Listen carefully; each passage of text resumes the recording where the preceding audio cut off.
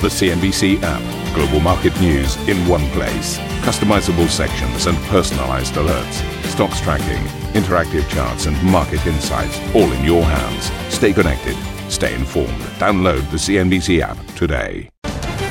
Good morning, everybody. Welcome to the program. This is Squawk Box. In your headlines, the US shoots down a suspected Chinese spy balloon, drawing an angry response from Beijing as Secretary of State Antony Blinken cancels what would have been the Biden administration's first cabinet visit to China. I made clear that the presence of this surveillance balloon in U.S. airspace is a clear violation of U.S. sovereignty and international law, that it's an irresponsible act. Wall Street takes a step back after the January jobs report blows past forecasts, but tech stocks still see a 5-week rally, the longest run since November 2021. Elsewhere, the yen dips as the market digests reports that one of the most dovish candidates, Masayoshi Amamiya, has been sounded out as a potential successor to Haruhiko Kuroda as the head of the BOJ. Plus, China's reopening and its thirst for oil could trigger producers to reconsider their output levels in the year ahead, according to the IEA. Meanwhile, Adani's stock slide enters a third week as Adani Enterprises reportedly postpones a bond sale, and Moody's downgrades its outlook on two of the group's companies.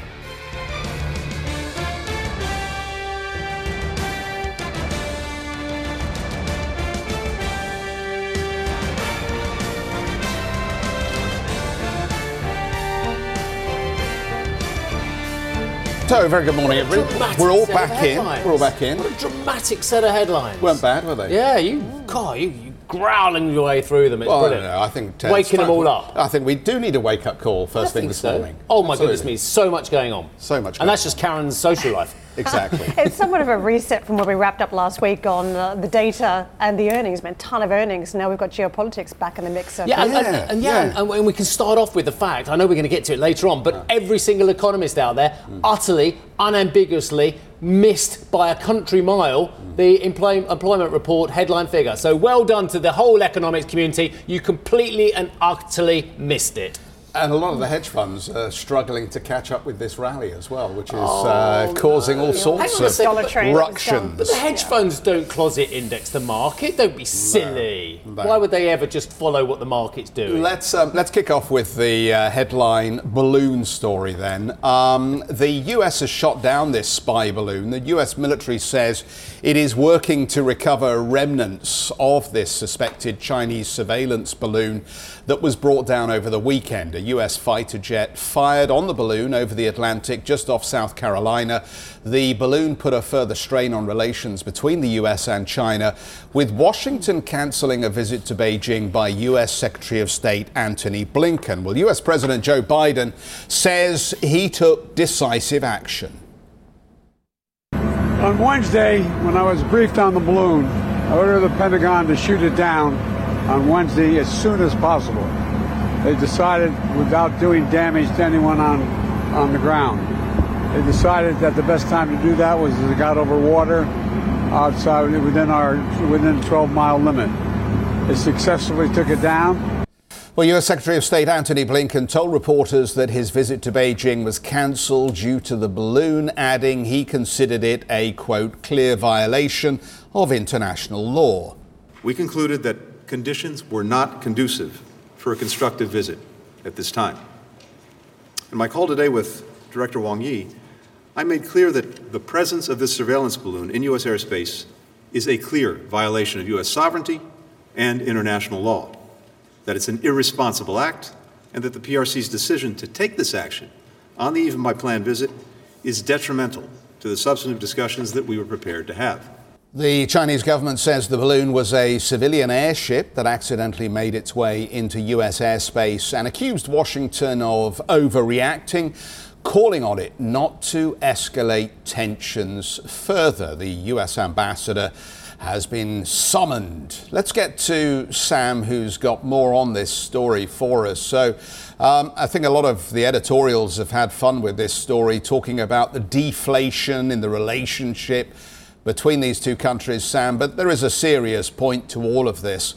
Just tell us a little bit more about how the Chinese intend to take forward their protests.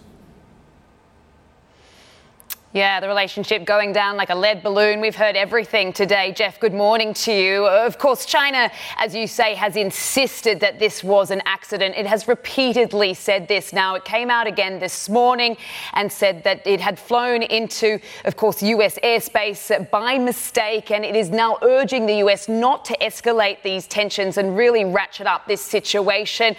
It was interesting. We were just speaking to Paul Hanley, who's a very avid China watcher and expert, of course. He believes that China's response in the beginning was fairly measured. It did come out and apologize and said this was regrettable, but it wasn't until the US shot that balloon down, as you can see in these pictures here, that China's rhetoric really turned more aggressive. And what we've seen, as you mentioned, China saying that this was an overreaction.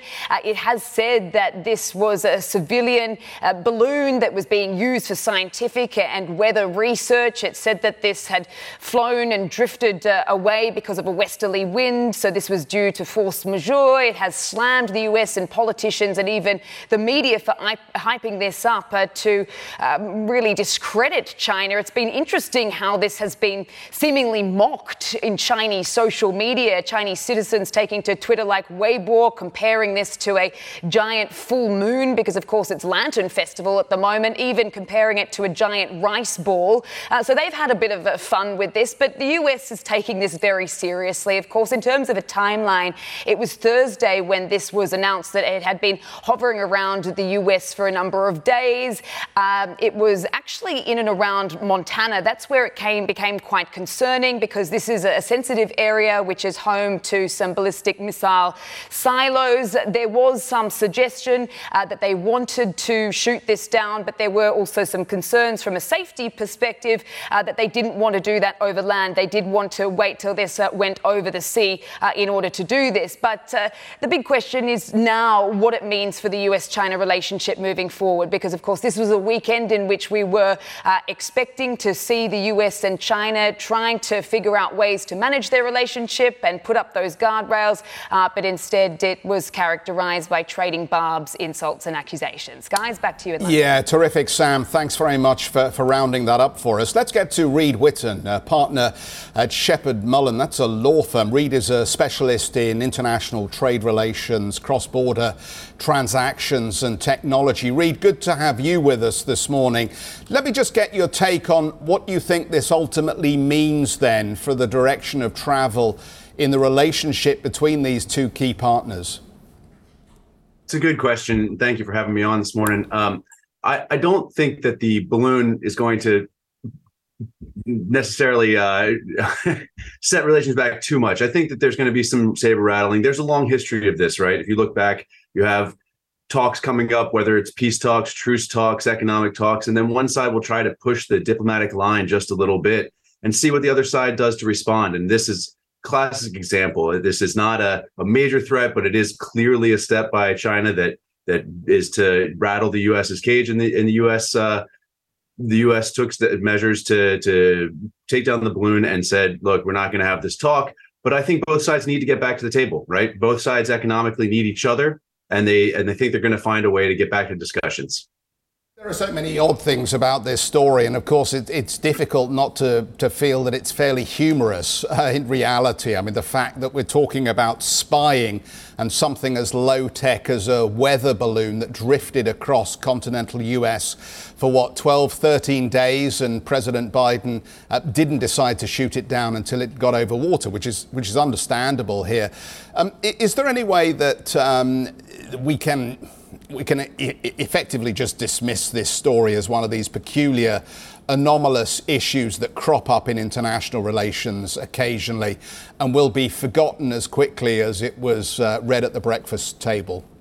Right. Well, I mean, we can't dismiss it without a few good puns, and I think you guys did a great job at the top of the show on that.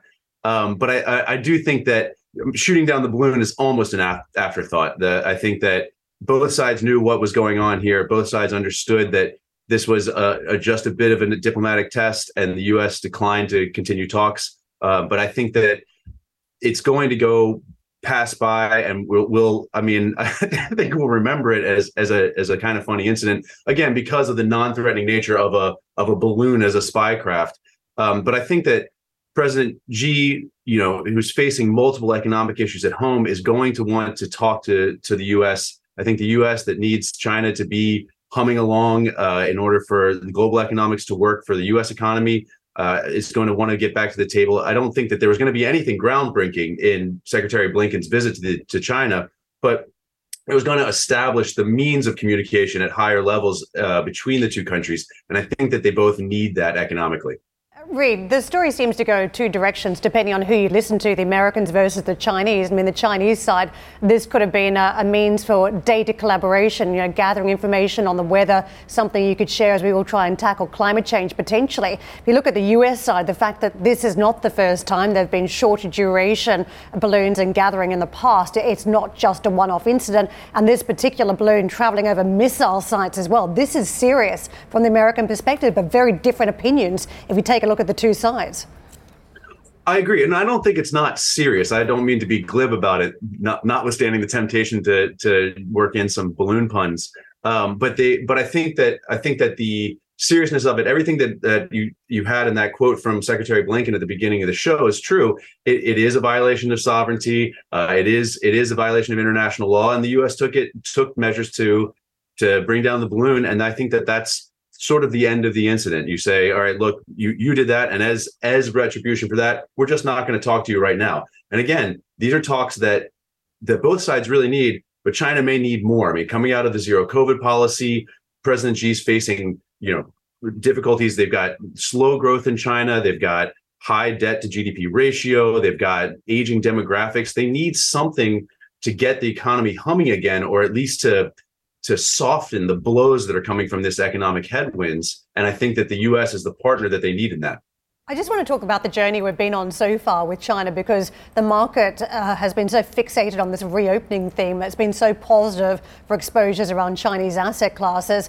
And then as we rounded out the week, the tech stories seemed to come back in a big way. Huawei, the reminder about just how badly that impacted the Chinese economy in certain tech areas. And then that's going to go further potentially. And now as we rounded out the week, the shooting down of this balloon, it does feel that the Chinese too are also warning about repercussions here, similar situations. They haven't given us any color about what that means. Doesn't that suggest that we've got a very different China now that we're talking about versus, say, 10 days ago around this euphoric mood around the reopening theme? Possibly. And although I think that the saber rattling, the aggression that you mentioned is kind of natural to the diplomatic dance that's being done here. I think that where we are is not as much it's certainly not a kinetic war. It may not even be a purely trade war. I think it's more of a tech war. And I think that that's been the U.S. position since 2018, when the Trump administration basically, they wrote in the national security position paper that China and the U.S. are in a global struggle for technological dominance. And right now, the field of play for that dominance is semiconductors, is microchips. And that's why the big impact was on Huawei, as the U.S. took a number of steps to limit the items and the technology for the design and development of semiconductors that could be sent to China. Reid, just a final one from me, really. I mean, is there a conspiracy theory that logically the Chinese actually wanted the Americans to take some form of aggressive action? I mean, floating a blooming great balloon the size of 3 buses over Montana. I mean, you'd have to be a bit dumb for them to not think the Americans would spot this thing eventually as well and potentially take this kind of action as well. So are there parties in China, you think, actually who designed this whole thing so that actually relations don't improve between the US and China? It's a good question, and the motivations. You take me a bit out of my depth in assessing the motivations of behind either side. But I again, because of how obvious, how evident this balloon was. It seems to me very clear that it's a diplomatic dance. That China says, all right, is the U.S. going to accept this pretty evident violation, but not threatening violation of international sovereignty, and still talk to us? No, they're not. Okay, we know where that line is. Now I think there'll be some saber rattling. I think both sides will go back to their corners, and then they'll find a way again to get back to the table to discuss, because really the economics driving this are what's going to bring these two together, in my view. Thank you very much indeed. I think we did very well, though. We've got enough satellite technology and obviously plenty on the China-US relationship. So thank you, Reid Whitton, partner at Shepherd Mullin as well. And, I was saying to you that I understood that the most powerful military surveillance satellites in the world can spot fingerprints. You disputed that. I have got it down to 5 or 6 inches, apparently. Okay. So the most powerful satellite, and this is what they're telling us. What about the stuff they're not telling us? Big hands, then. Well, that is 5 or 6 inches, isn't it? Yes. So the most powerful satellite in the world Yes. can see my hand very clearly. Obviously not in this building. No. So I was going to take this in a slightly different direction because I was talking to someone who does hobby ballooning.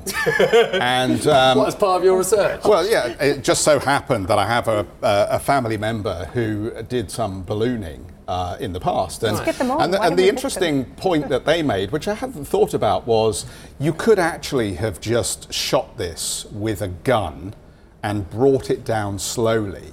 Instead, what did they do? They fired a missile from a very it. expensive US fighter jet. Exactly, which was inevitably going to blow up the balloon and make it difficult, perhaps, to recover the array So they don't in a single want- piece. So why didn't they just fire bullets into it until it deflated enough that it fell gently? In like an Elmer Fudd type way. Well, something like that. I don't know. That was a blunderbuss, wasn't it? But I mean, you know, unless he's talking rot. But quite frankly, firing a missile into this thing was only going to end one way, wasn't it? In terms of dramatic, isn't it? In terms of message. the structure of the balloon and its integrity as it came down to Earth. So let's just take that the extra mile then. Was this about some sort of show of force? Don't send any more balloons down over our way because we will shoot them out of the sky. Is that the messaging? Well, it does seem a bit overreaction. I mean, Biden is getting some heat domestically over this, isn't he? Why was it allowed to travel across the United States for so many days before you actually took it down? And obviously the argument being made is this was about protecting life on the ground because this array is the size of 3 double-decker buses, effectively in terms of length. But I mean, it's an interesting question, you know, because it's not the first time that questions have been asked about Biden's willingness to use force to achieve a foreign policy aim. And we know the Republicans are desperately trying to turn the tide in terms of political sentiment ahead of the presidentials. Yeah, the safety issue has been certainly the line that the Biden administration's gone with, but did it go over large chunks of empty land anyway? To your point, could it have been taken down there using a gunshot? So clearly there are some question marks here. I have nothing to offer. If only they had Tom Cruise in a jet who could have just done something really slick. I noticed the aviators that Biden was wearing. I mean, what else do you wear when you're on the tarmac on a story like this? I think you guys are having way too much fun with this story. Serious diplomatic implications, you know, apparently. Right, coming up on the show, here we go, alliteration galore, the January jobs juggernaut. I'm going to say that again, it's so good. The January jobs juggernaut. Last month's job report crushed expectations. In fact, the expectations were woefully wrong. I wonder what we pay all these people for. Anyway, more after the break. Is there a good podcast today? It is vintage tensions between the US and China. You can check that out on the Squawk Box podcast.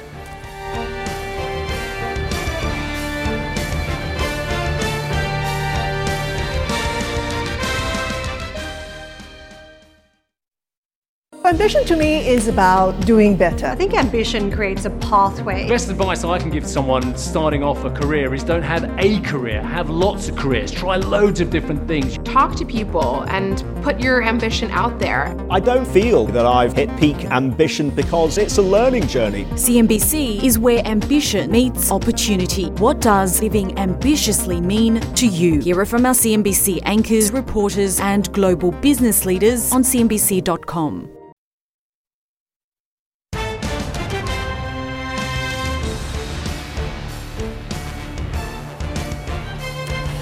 Bank of Japan Deputy Governor Masayoshi Amamiya has reportedly been highlighted as a potential successor to Haruhiko Kuroda to lead the central bank. The yen slumped after the Nikkei reported that he had been sounded out as the next governor. It says the Japanese government is in the final stages of the decision-making process.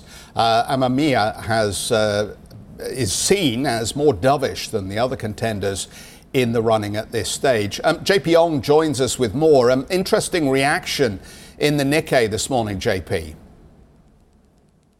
Indeed, and on a day when you see most of the investors here in Asia, at least, fretting over the prospect of higher rates in the U.S., you see Japanese markets and Japanese equities sticking out as a rosy thumb, for lack of a better term. The Nikkei 225 in the green as everybody else wilts into the red. And really, this supported by that news report you were talking about. Masayoshi Amamiya, the deputy governor of the Bank of Japan, has apparently been approached and sounded out about possibly taking over from Haruhiko Kuroda when he steps down on April 8th. Now, it's fair. We have to be fair to say that some folks in the Japanese cabinet have actually said that they have not heard of this news. They cannot confirm if this did indeed happen. But if it does mean that Amamiya could become the next governor of the Bank of Japan, it could also mean that the ultra-loose policy that the Bank of Japan has maintained with regards to negative rates and having that yield curve control as well might persist, because he is seen also as one of the key architects of that massive asset purchase and bond buying program they started in the earlier part of last decade. And this, you can see, also lending some support to, or at least a lending to weakness for the Japanese yen. If you take a look at where the currency there is trading at the moment, it has weakened to just above 131 against the greenback. And as we know, that old adage, that old dynamic in Japanese equities, whenever the yen weakens, it's seen as being a support, at least for most exporters to Japan. It's really playing out for a certain number of sectors in Japan. Auto stocks, electronic stocks, all doing quite well. In fact, one of the only laggards right now in Japan is the financials index, because no bank really likes the thought of having negative rates, thus further compressing some of their net interest margins. But they're the only ones that are actually sticking out as a sore thumb across this confident move up for many Japanese equities. I do want to end with this, though. Despite the fact that the yen has weakened, we are seeing a bit of pushback, at least in the bond markets. We did see most of these bond yields across the yield curve actually stay up pat. In fact, we did see earlier this morning that the Japanese JGB 10-year yields actually went up by about 50 basis points in today's session. And this also showing that bond traders perhaps also still pushing back against this narrative. They are holding out perhaps on hope that maybe we could see a further widening of that yield curve control policy, and perhaps even an abandonment of some sorts, or a scaling back of this ultra loose policy. So again, not everyone is united in Japanese markets with regards to what this will actually mean. But so far, the fact that Amamiya might be one of the front runners as the next Bank of Japan governor could mean that ultra low rates might be here for a little longer than we'd actually expect. Folks, it's back to you. All right. Super. JP, thank you very much indeed for your time. So let's just take a very quick look at where these US markets finished the session on Friday. A lot of this you'll be aware of by now if you actually looked at the market report over the weekend. So you'll see that the Nasdaq got a pummeling, down 1.6%, the S&P down 1%, and the Dow down 0.41%. And yet the market absolutely loved in the round what it heard last week. Take a look at the S&P, for instance, up 1.6%.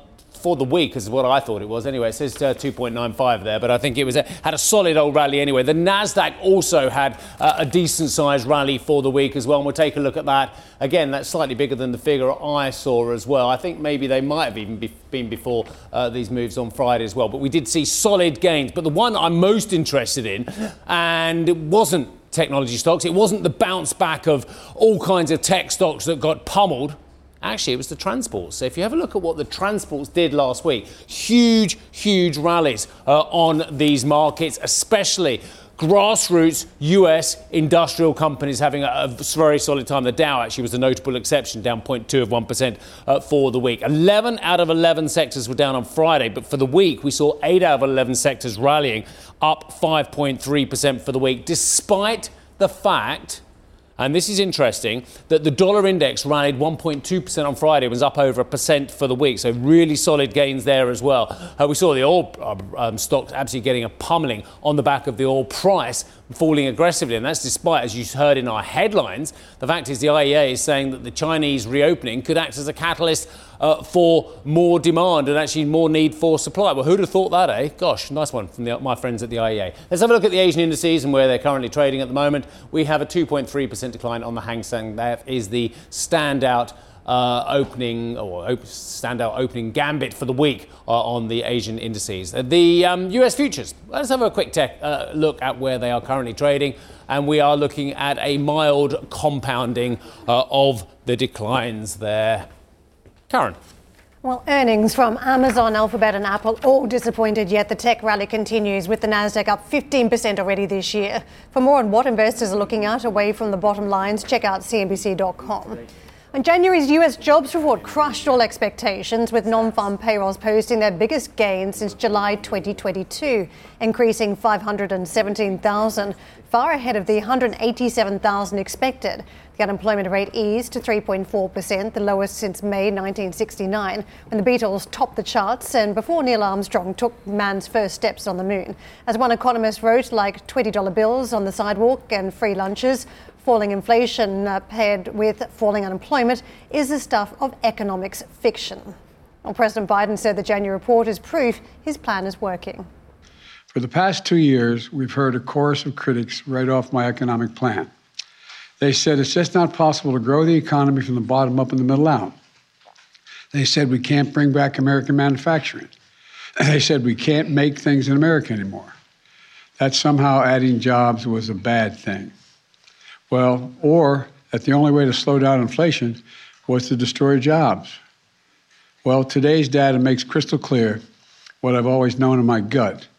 These critics and cynics are wrong. While we may face setbacks along the way, and there will be some, there's more work to do, it's clear. Our plan is working because of the grit and resolve of the American worker.